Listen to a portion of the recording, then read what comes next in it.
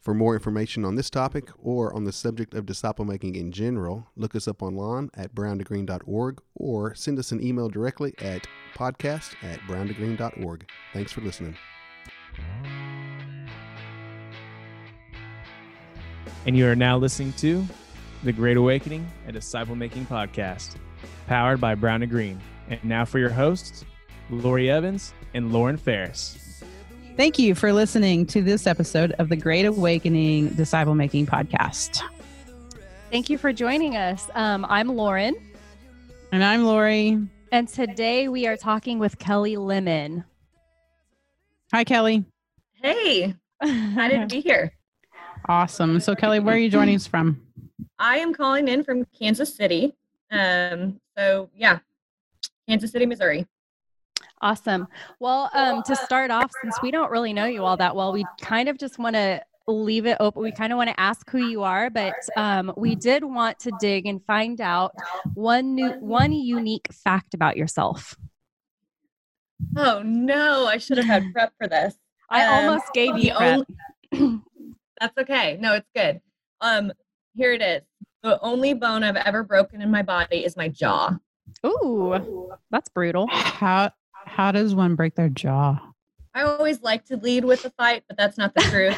So, a bike wreck in like second grade, flew over my handlebars, landed on the jaw, had it wired shut for a while, got it fixed. Oh man. Yeah. Ouch. I don't know that I could not talk that long. Yeah, it was hard. Eating through the straw was probably the worst part. Oh yeah, that's brutal. That's brutal. Do you guys have Brahms in Kansas City? We do not. No, you gotta come to Oklahoma for that. That's the only thing that would be awesome about your jaw being wired shut is Brahms shakes all the time, every day. All the time. Yeah, you'd gain about 20 pounds. Probably. All right. So, Kellie, can you just kind of give us an overview? Like, what did your life look like before Jesus? Yeah, for sure. So life before Jesus, and I'll say this. I grew up kind of in a Lutheran home, so always knew of Jesus, knew of God. We went to church on Sundays, prayed before meal. I went to Lutheran school, kind of knew the Bible stories and all of that. But it was much more of like out of tradition, and you don't know what you don't know, right? And so things just looked kind of like the rest of America before Jesus. Grew up in a good family. We loved each other well for the most part, and things were what I would consider normal. But pre-Jesus, when I say pre-Jesus, meaning pre-knowing, really knowing Jesus, it looked like the world. So as I've come to understand the difference of seeing the world versus everybody else, very much just walking like the rest of the world. So did you grow up in church? Like you said, Lutheran, like was it like a every Sunday thing? Was it kind of like my family identifies as this, but doesn't really? Yeah. So we went, I mean, it was an every Sunday thing. Yeah.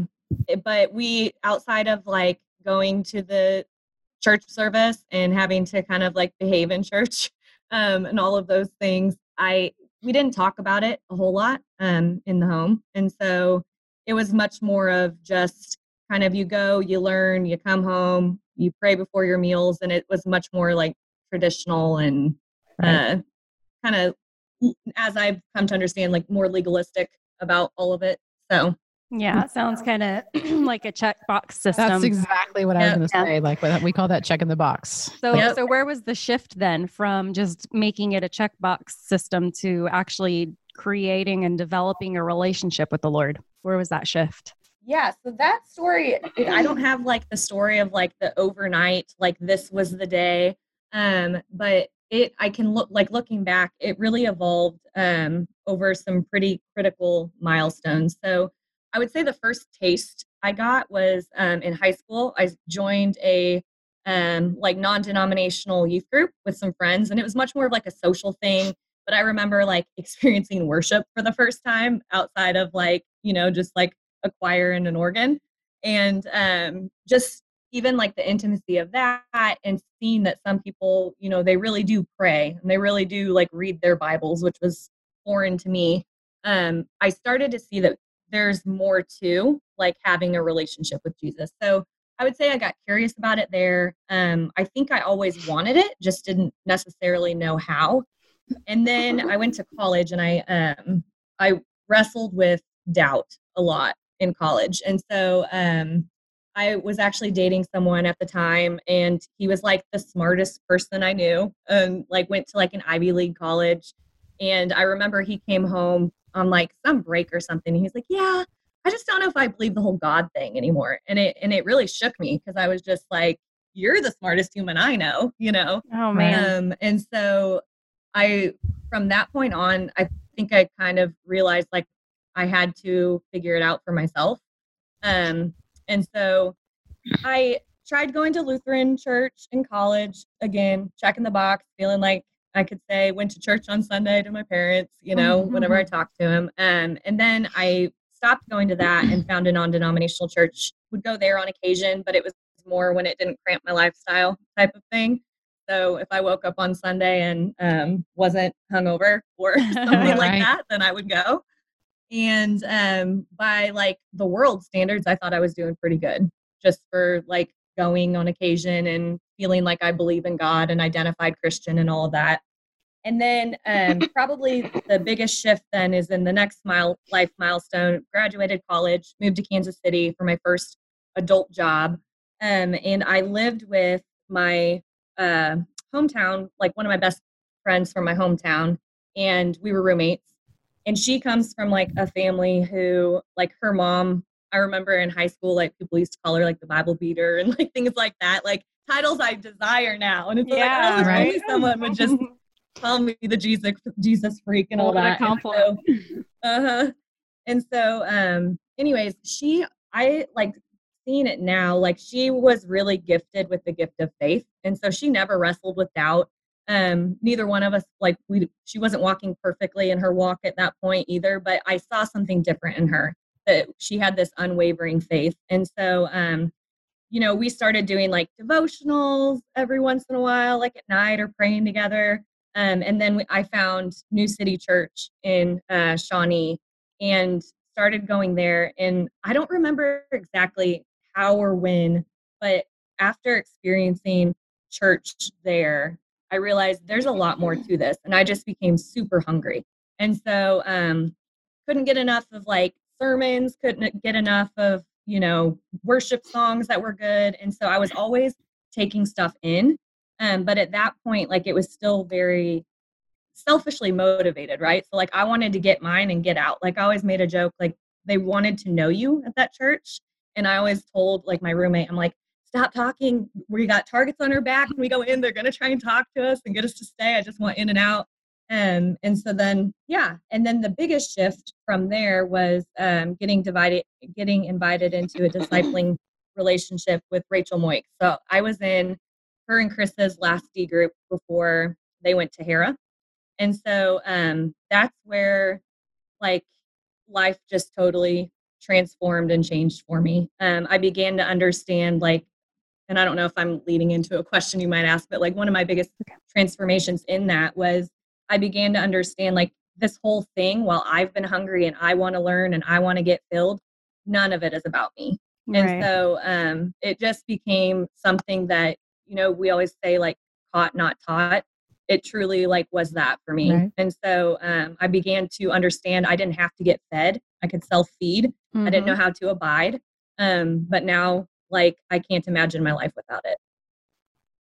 That's awesome. I want to go back to one of those instances. So when you were dating the guy who said he wasn't sure if he believed in God. So I have two questions or kind of regarding that. Like in that moment, like did that instill doubt in you, or did that just spur you on to dig deeper and to prove that what you had thought all along was actually true, that there is a God and that Jesus is the Son of God? Honestly, a little of both.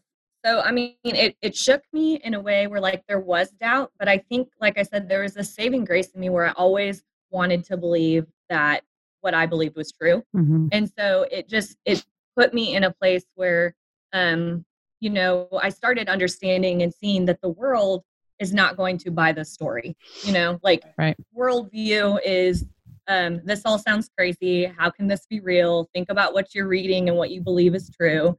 And so I started to wrestle some of that stuff out, like stories in the Bible, like Noah and the ark. I'm like, okay, could that have really happened? Like all of, all the things that people come at you to want to try and like put a bullet in your face. Like those things I had to wrestle with. And I'll say like, it wasn't like an immediate belief. It was a choice for a long time. Like it was a choice saying like, I believe this. Like I would wake up and I would have to like choose to believe, if that makes sense. It does. And the other thing is like I have 2 teenage girls, and Lauren has a preteen. Like she's she's also coming up to that where people are they're going to be faced with that same thing. Like people that they love, people in their lives in school or whatever are gonna. The same conversation is going to come up with them. Like, I don't believe in God. Like, something like God is not real. Like, is there anything that you would say to those girls who might be approached with that? Like, how to deal with that? Yeah, I mean, I think like the thing that I think discipleship, like earlier on, would have done for me is knowing where to go to seek the truth. Like I didn't know how to abide. I didn't have like a true relationship out of like what I understood to be prayer with the Lord. And so I think instilling like that in the youth, like not everyone's going to be perfect. Not everyone's going to make all the right decisions, but pointing them so they know where to go. And then reminding them like, sometimes you just got to preach it to yourself, right. I think that makes me realize how important the youth disciple making program is. Like how it's not about it's not so much about making sure that they do right. It's about making sure that they know where to go whenever something rocks their face. They have the resources at the tip of their fingers. Exactly. Like you, Kelly, did you have that? It doesn't sound like you did. Like you had to figure it out on your own at that age. Right. So, I mean, that happened to me actually as an adult and in my mid 30s, where someone who I cared about was like, I don't believe in the Lord. And it's all hogwash and he's some crazy scientist. And, I didn't know where to go because I wasn't involved in a church. I didn't have spiritual family around me. And so that I had a doubt a long time, like for several years. So I think that's awesome. So from that moment then with the ex-boyfriend, how long was it from then to entering into discipling relationship with Rachel and Chris? Oh, it was a while. So it's been a process, guys. It always is. Yep. Kind of working it out, year over year. From that point, it was probably 6-7 years after. And like looking back, I can see how things chipped away and like the Lord totally went before me and lined everything up. But yeah, it wasn't like this quick overnight thing. The gift he gave me was the gift of being thirsty, I just couldn't get enough once I started to taste it. That's awesome. So then through the process of being discipled, what would you say was the hardest thing you walked through in accepting that Jesus was both Lord and Savior? Like was that through the process of disciple making, or is that something that happened afterward? Actually, so looking back, I had a pretty big come and die before I went into discipleship. And so I remember I went to a women's conference and there was a sermon being preached and it was about like, get off the fence and basically how you've got your feet in both camps. And so like, it was one of those where it's like, oh my gosh, she's literally preaching to me. And that is actually what kind of triggered me to want to get discipled. So I was like, okay, this is what I need to do. Like, if I'm going to say I want this, I need to be all in. And so that's where like, I decided, I'm really going to go in head first. But yeah, through the discipling process, there were lots of come and die moments. A lot of them were small, and then there were some that were bigger. For example, like it changed the way I look at dating. It changed the way, again, like biggest one, like that I think about life. Like I have much more of an eternality mindset now. which I'm super thankful for, because I realized like we're blades of grass and what we do matters. Okay, so Kellie, can you explain to us kind of like what does the fruit of Kellie Lemen look like? Oh man, so much better than the crap I thought was fruit before I knew what fruit was. So I'm on my second group that I'm leading. And so I have spiritual kids, which is awesome. And then I have some in the process. I'm still waiting to be the spiritual grandma, but I look forward to the day. But yeah, I think just the revelation of like the fruit has to come from him. Like so much of it in ministry, and even when you think you're doing things for the Lord, you realize like I'm not actually in control of any of it. And so I think my fruit is only fruit if he calls it fruit, right? So right, but it's visible. So Right. I guess my question is like, so your visible fruit would be the disciples that you've walked with. Yeah. Okay, so Kellie, what does disciple making look like for you? Yeah, so disciple making is, really the outside, like Matthew 28, right? Like you're going to go and make disciples, baptize them, teach them the things of the Lord. But 2 Timothy 2:2, of course, is one that's going to stick out of, investing in reliable women who are going to go and invest in reliable women. And so for me, it's finding people, and I've learned this even more so like with my second group, finding true people of peace that are hungry, like in that I don't have to try and find them myself. The Lord is going to bring them to me. Yeah, absolutely. And that makes all the difference, because then your words are heavy on them and they want to soak it in. Yes. So I learned the hard way. Yeah, well, we all do. It's trial and error, that's for sure. So what are some of the hiccups that you've had in figuring out what disciple making looks like for you? Yeah. So in my first group, a hiccup I would say is I tried to rush the process. So I was eager to move past. I knew how sweet D2 could be, right? Like those moments of transformation. Yeah. It's a hard season, but when you start to see like the fruit on the other side and people walk out obedience, like I was eager to get there. And so I rushed it. And so I rushed through D1. And, we say everything rises and falls on the abide. Well, I didn't give them enough time to learn how to abide to get through D2. And so the Lord kind of showed me and revealed to me that in 1 Peter 5, when it talks about shepherding the flock that the Lord's entrusted to you, it says, serve as overseers, not by compulsion, but willingly, not for dishonest gain, but eagerly, nor being lords over those entrusted to you, but being examples to the flock. And so I had to step back and say, like, we need to learn how to abide. And I've got to share, like, I have to be open and transparent with them about what the Lord's teaching me and like showing them how I'm abiding. I need to do it like not just to rush and get to what I would say like is almost the selfish gain of like wanting to see it for them, but giving them the time and the process with the Lord to do it. Yeah, absolutely. I know that can be tricky moving from D1 into D2. Even like with my current group, we jumped into D2 much faster than we should have. So I had at some point, because it got hard quickly, we had to pump the brakes and kind of back up a little bit, which was great for the whole group, because like you said, that foundation of abiding, like they had to have that solid foundation first before they could progress on and walk through the hard things, because they don't know how to get through the hard things unless they've read the words, to know how to get through the hard things. So I think that's definitely, that's tricky. It is tricky. And letting it naturally happen, it is tough.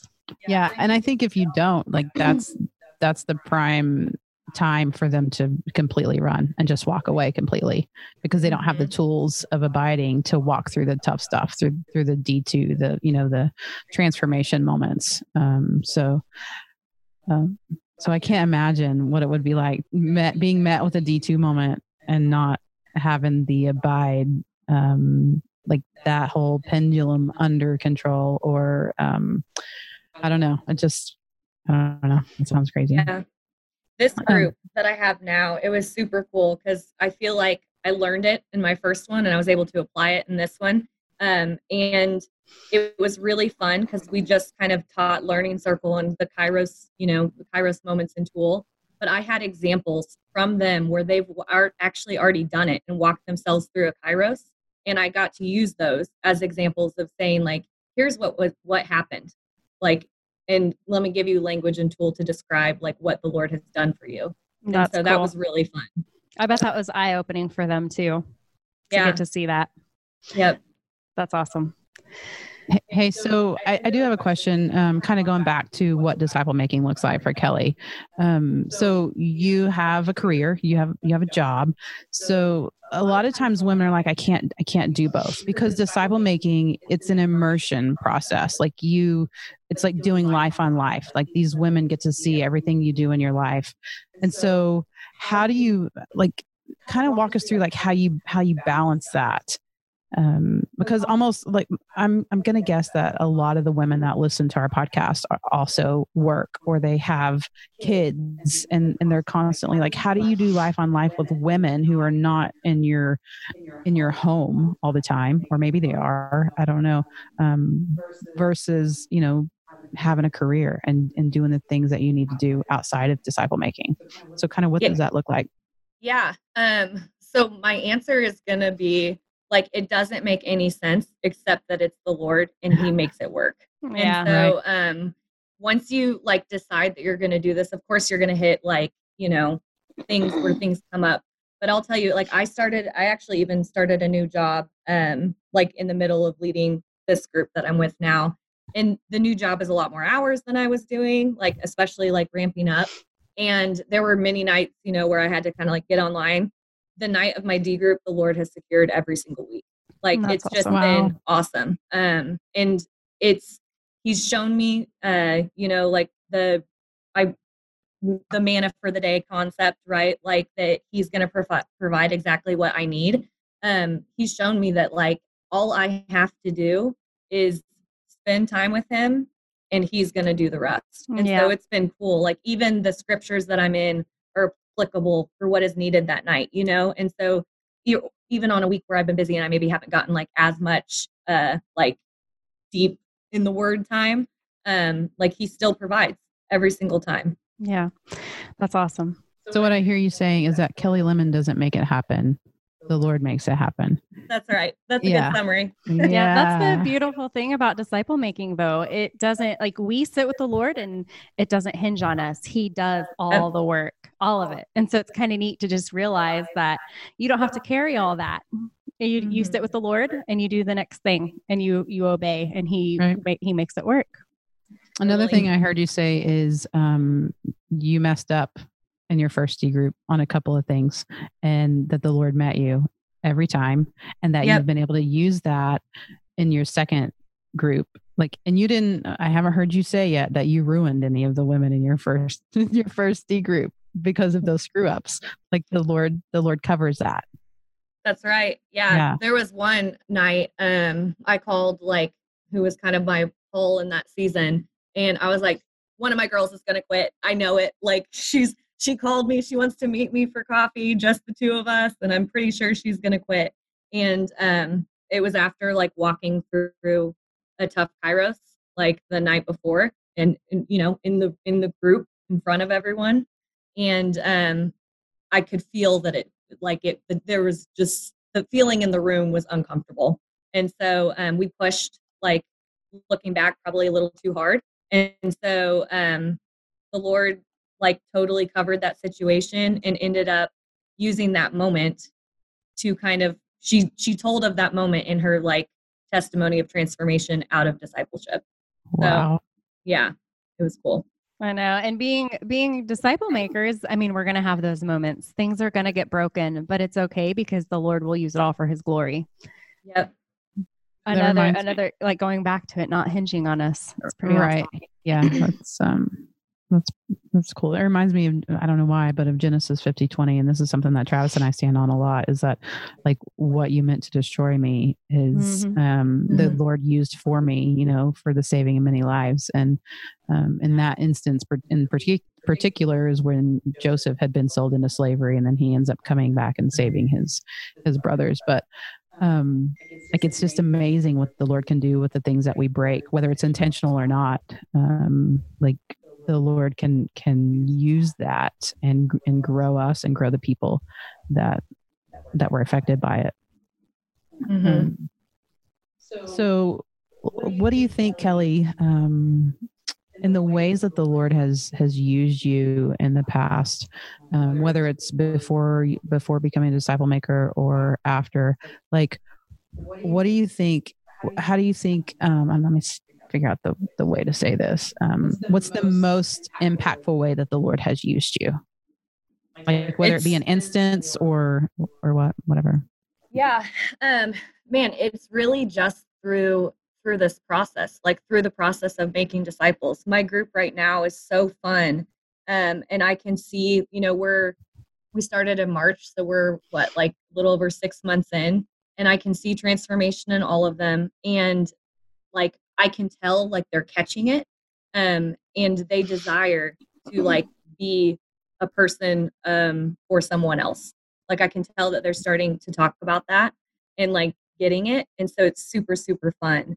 But yeah, I don't know. Does that answer the question? It does answer the question. It's like the Lord has used you to inspire other women to be disciple makers. Like, yeah, that's kind of what I hear you saying. I don't know that there's any bigger impactful way for the Lord to use someone, really. Right. That's like multiplication. Totally. And I mean, like, it's given me a different perspective on ministry in general, like, there's lots of good things to do, and we should be doing other things, and, like investing in other people in a smaller way at some points, and doing the things in the instances that the Lord asks us. But like in the church, and I'll kind of share something that the Lord revealed to me, which is super cool. But just how important it is that we are people that go and do this, because this is how he builds his church. So in Matthew 16, whenever Peter was with Jesus in Caesarea Philippi, so they had gone on this full day journey, and they go and it's basically where there's a ton of pagan worship, and Jesus asks and says, like, Peter, who do you say I am? And Peter says, you're the Messiah, and he declares it.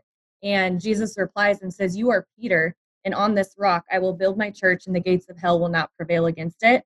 And when you eat the word on that, Peter, his name means rock, but it's like a single stone. And then whenever he says on this rock, he uses a different form. It's Petra, which is a large mass of connected rock, right? And so then he gives the formula. He says, I will build my church. And I think so many times we get it twisted, like, what can we do to build our churches? Like, the Lord will build the church.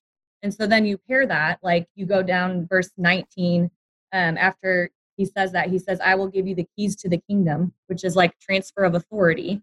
And then from that moment on, he shifts his ministry with his disciples to kind of talk about what's coming with the death and resurrection. And then pair that with Matthew 28, where the actual transfer of authority is happening when Jesus is going away. And he says, all authority is given to me in heaven and earth, therefore go and make disciples. And so it becomes so clear that this is the way. Like, it's his recipe. It's how he designed it. So we don't need to be creative in a million different ways. Like, yes, there's good things to do. But when you talk about like how the church is going to rise, it has to be this. It is. Yeah, I agree. I think we get in the Western church, like, we get into that mindset where we take on the ownership of building the church or building the body. Like, it rises and falls on man. It could be a pastor of a church or like elders of a church. Like, if I don't do this, then the church isn't going to prosper. Where really we just have to give ourselves to a small group of people and teach them how to give themselves to another small group of people, and then teach them how to give themselves to another small group of people. Right. And so, like, I think I said this before, like, it reminds me of a multi-level marketing thing where like that's what you do is you take a small group and then it compounds itself because one little seed has been planted in us as disciple makers, and our purpose isn't to make disciples just to make disciples, it's to make disciple makers. And so I think when you have that change of mindset, like you just see the whole church differently, and the growth of the church. That reminds me of if it's hinging on man, it'll burn out. But if it's of the Lord, it'll continue on. So that's pretty cool for sure.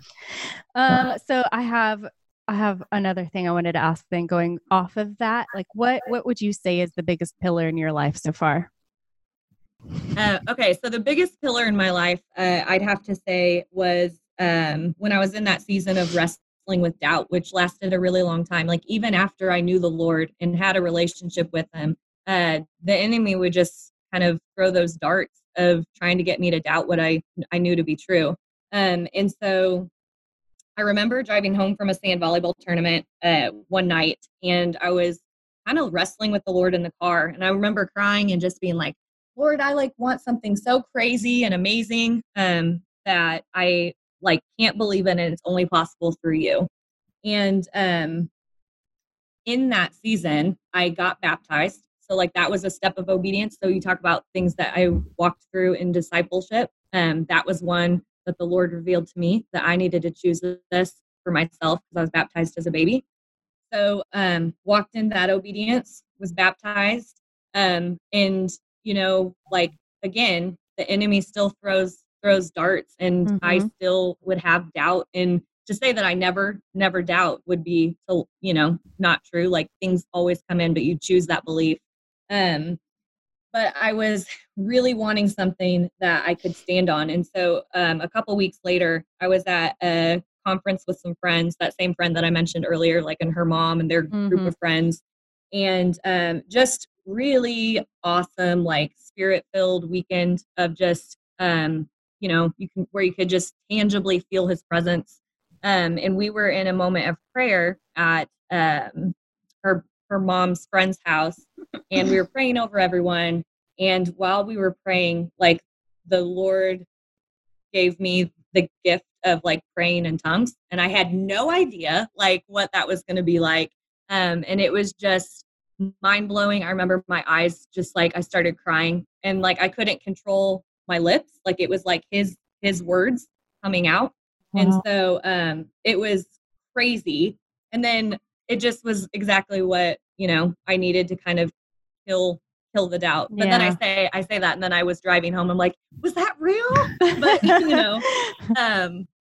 but that's my biggest pillar, because never again will I say like the Lord is not real. Right. Or, like this can't be true. That's pretty legit. I like it. But isn't that what the world teaches us? Like if it's not of the world, like, is it really real? Like, yeah, like they put that doubt in us. And so then we have to constantly go back to the Word and like, no, this is real. Like this did really happen. I didn't just formulate this on my own to, for whatever reason, but yeah, I think that's awesome. It's funny. I went to, because it was so real to me, and I was like, I can't deny like what's just happened. Yeah. I was in discipleship at the time. And I remember texting Rachel and Chris and being like, hey guys, like I have to talk to you. Something happened. I feel like I need to like bring it to you. And because at this point, I'm like, I have no idea what my church thinks about this. Like I've never been in a culture like where it's normal, right? Yeah. And I remember I went over to their house and I sat down, and I was prepared. Like honestly, I was prepared to walk away if they were like, yeah, we're not gonna like believe or buy into that. Like that's not real. Which was really hard. So I remember being super nervous, and that they sat me on the couch, and I was just kind of telling the story. And then I stopped, and there was like silence. And I remember Chris was like, well, it's in the Bible, and we believe the Word is true. And so I just remember it being like a breath of fresh air, which is exactly what you're saying, Lori. Like it's in the Word. Yeah. And so world would say no. but the word would say yes. And how cool that you had a relationship with disciple makers, that you could go like in such a vulnerable moment that you could go and say, listen, I think this just happened to me, but the world keeps telling me that this isn't real. So please help me know that this was in fact real and that this really did happen. Like that's awesome. Yeah. That's pivotal, really. Like Yeah. you said, you were gonna walk away. I mean, it all hit. That's crazy, you know. Like, and it is in the word. There are crazier things in the word. So, right. you know, like if it's in the word, it's real. How crazy that you just said there are crazier things in the word. Like wow. I mean, there are, but whoever makes you want to see the dead rise and people get all sorts of healing and yeah. Right. Bring it. Okay. So in closing, this is the ultimate question I have for you. Kellie, why do you live a life worth following? Because I follow Jesus. Wow. And that's literally the only reason. I follow Jesus and I do what he asks me to do. And so without it, I would not have a life worth following. Good. That's awesome. So true. Shema. Huh? Shema. Yeah, exactly. So what are you reading right now, Kellie? I'm actually so I jump around a little bit, but I'm actually in Habakkuk. And so I've never really studied it. And so I'm in it kind of studying that. So that's funny. So in Habakkuk, I always say Habakkuk, but no one knows how to say his name. Oh, poor guy. So the Lord gave me a verse out of that book a couple months ago, and it was in chapter 2, and I think it's 2 verse 1 or 2 verse 3. I can't remember, but it's literally where the Lord's like, I'm gonna tell you something, and I want you to go, and I want you to write it. And he literally says, I want you to write it so the one who may read it or who reads it may run with it. Yep. Like, and I'm like, why would you want to run with it? Like, I don't understand this at all. And so I did some digging into that, and it literally means to make it easy to read, to write it so that the one who reads it may read it quickly and easily. I think that's awesome. I love that book. Yeah. And then he writes in poetry that's super hard. And you're like, yes, this is supposed to be easy. That's all right. You know, and maybe in Hebrew it was easy to understand. You know, that's the cool thing about the Bible is like it's been translated into a language that we can understand, and it may have been easy to read in Hebrew. I don't know. So. Yeah, I read or that it was written in poetry, and so like one of the reasons like I think the Lord does that like in Psalms and stuff too is so you can't just get past it, right? Like you can't just read it and be like, got it. Like you have to really like wrestle it out and figure out what it means. Yeah. And then wonder, did I just read that? Is that really what it says? Does that say what I think it says? All right, Lord, I'm following. Right? That's fun. Okay, last question. What's your favorite verse and why? Oh man. I don't know if I have one favorite, and it kind of like it can be in seasons. Right now I'll say like while I'm in Habakkuk, it's the 2:4, which is quoted in the New Testament like 3 different places, but it's that basically the righteous or the just will live by faith. And so you know, it's written in Hebrews and Romans and Galatians, and so it's important, right? It's repeated in scripture. So that's probably current. And then I would say it's like on the thread of discipleship and just kind of what we've talked about today is the John 15:12 through 14. You know, this is my commandment that you love one another as I have loved you. Greater love has no one than this, that he lay his life down for his friends. And you are my friends if you do what I command you. And so it's just the ultimate picture of like true love, spiritual family, and being Jesus' friend. Like you can't ask for more than that. Right. So. Yeah. Awesome. Okay, there is one more thing. We usually ask our guests. One more thing, right? It's not a question though, but we generally ask our guests to pray us out. Think you can handle that? Sure. Awesome. Absolutely. Hold on, my IMs are going off. I need to turn them off. Lord, thank you so much for these women. Thank you for the time to get to talk about you and the things that you've done. in my life and the life of the women around me. Lord, thank you for just revealing to us the importance of the Great Commission and the call on our lives. I thank you for just the fact that we get to be spiritual family because we're knit together through this mission, Lord. I praise your name for the work that you've done in their lives, for the work that you're going to do in the women that they lead and the women that those women lead. Lord, may they be just blessed with many, many generations of spiritual DNA. And I just pray for all of those listening that if they are interested or curious, Lord, that they don't wait and that they get to taste the joy of what it is to lay their life down for their friends. And so with that, we just praise your name. We declare your goodness, and we ask you to bless the lives of those who multiply, which we know you will, because we experience it and it's a pillar. In Jesus' name we pray. Amen. Amen. Awesome. Well, Kellie, thank you so much for being with us today. Yeah, thanks for having me. Appreciate it. Yeah. By the way, your conversation about the lady, your friend's mom, like that inspires me to be that mom. So I'm grateful for your story. Yeah. Yeah. So. I think it belongs on a t-shirt. What was it? Bible thumper? Was that what you said? Bible beater. Yeah, Bible beater. Yeah. All right. Yeah, I don't know about a t-shirt. Yeah. All right, guys. Well, thank you again for listening to the Great Awakening podcast. Grace and peace.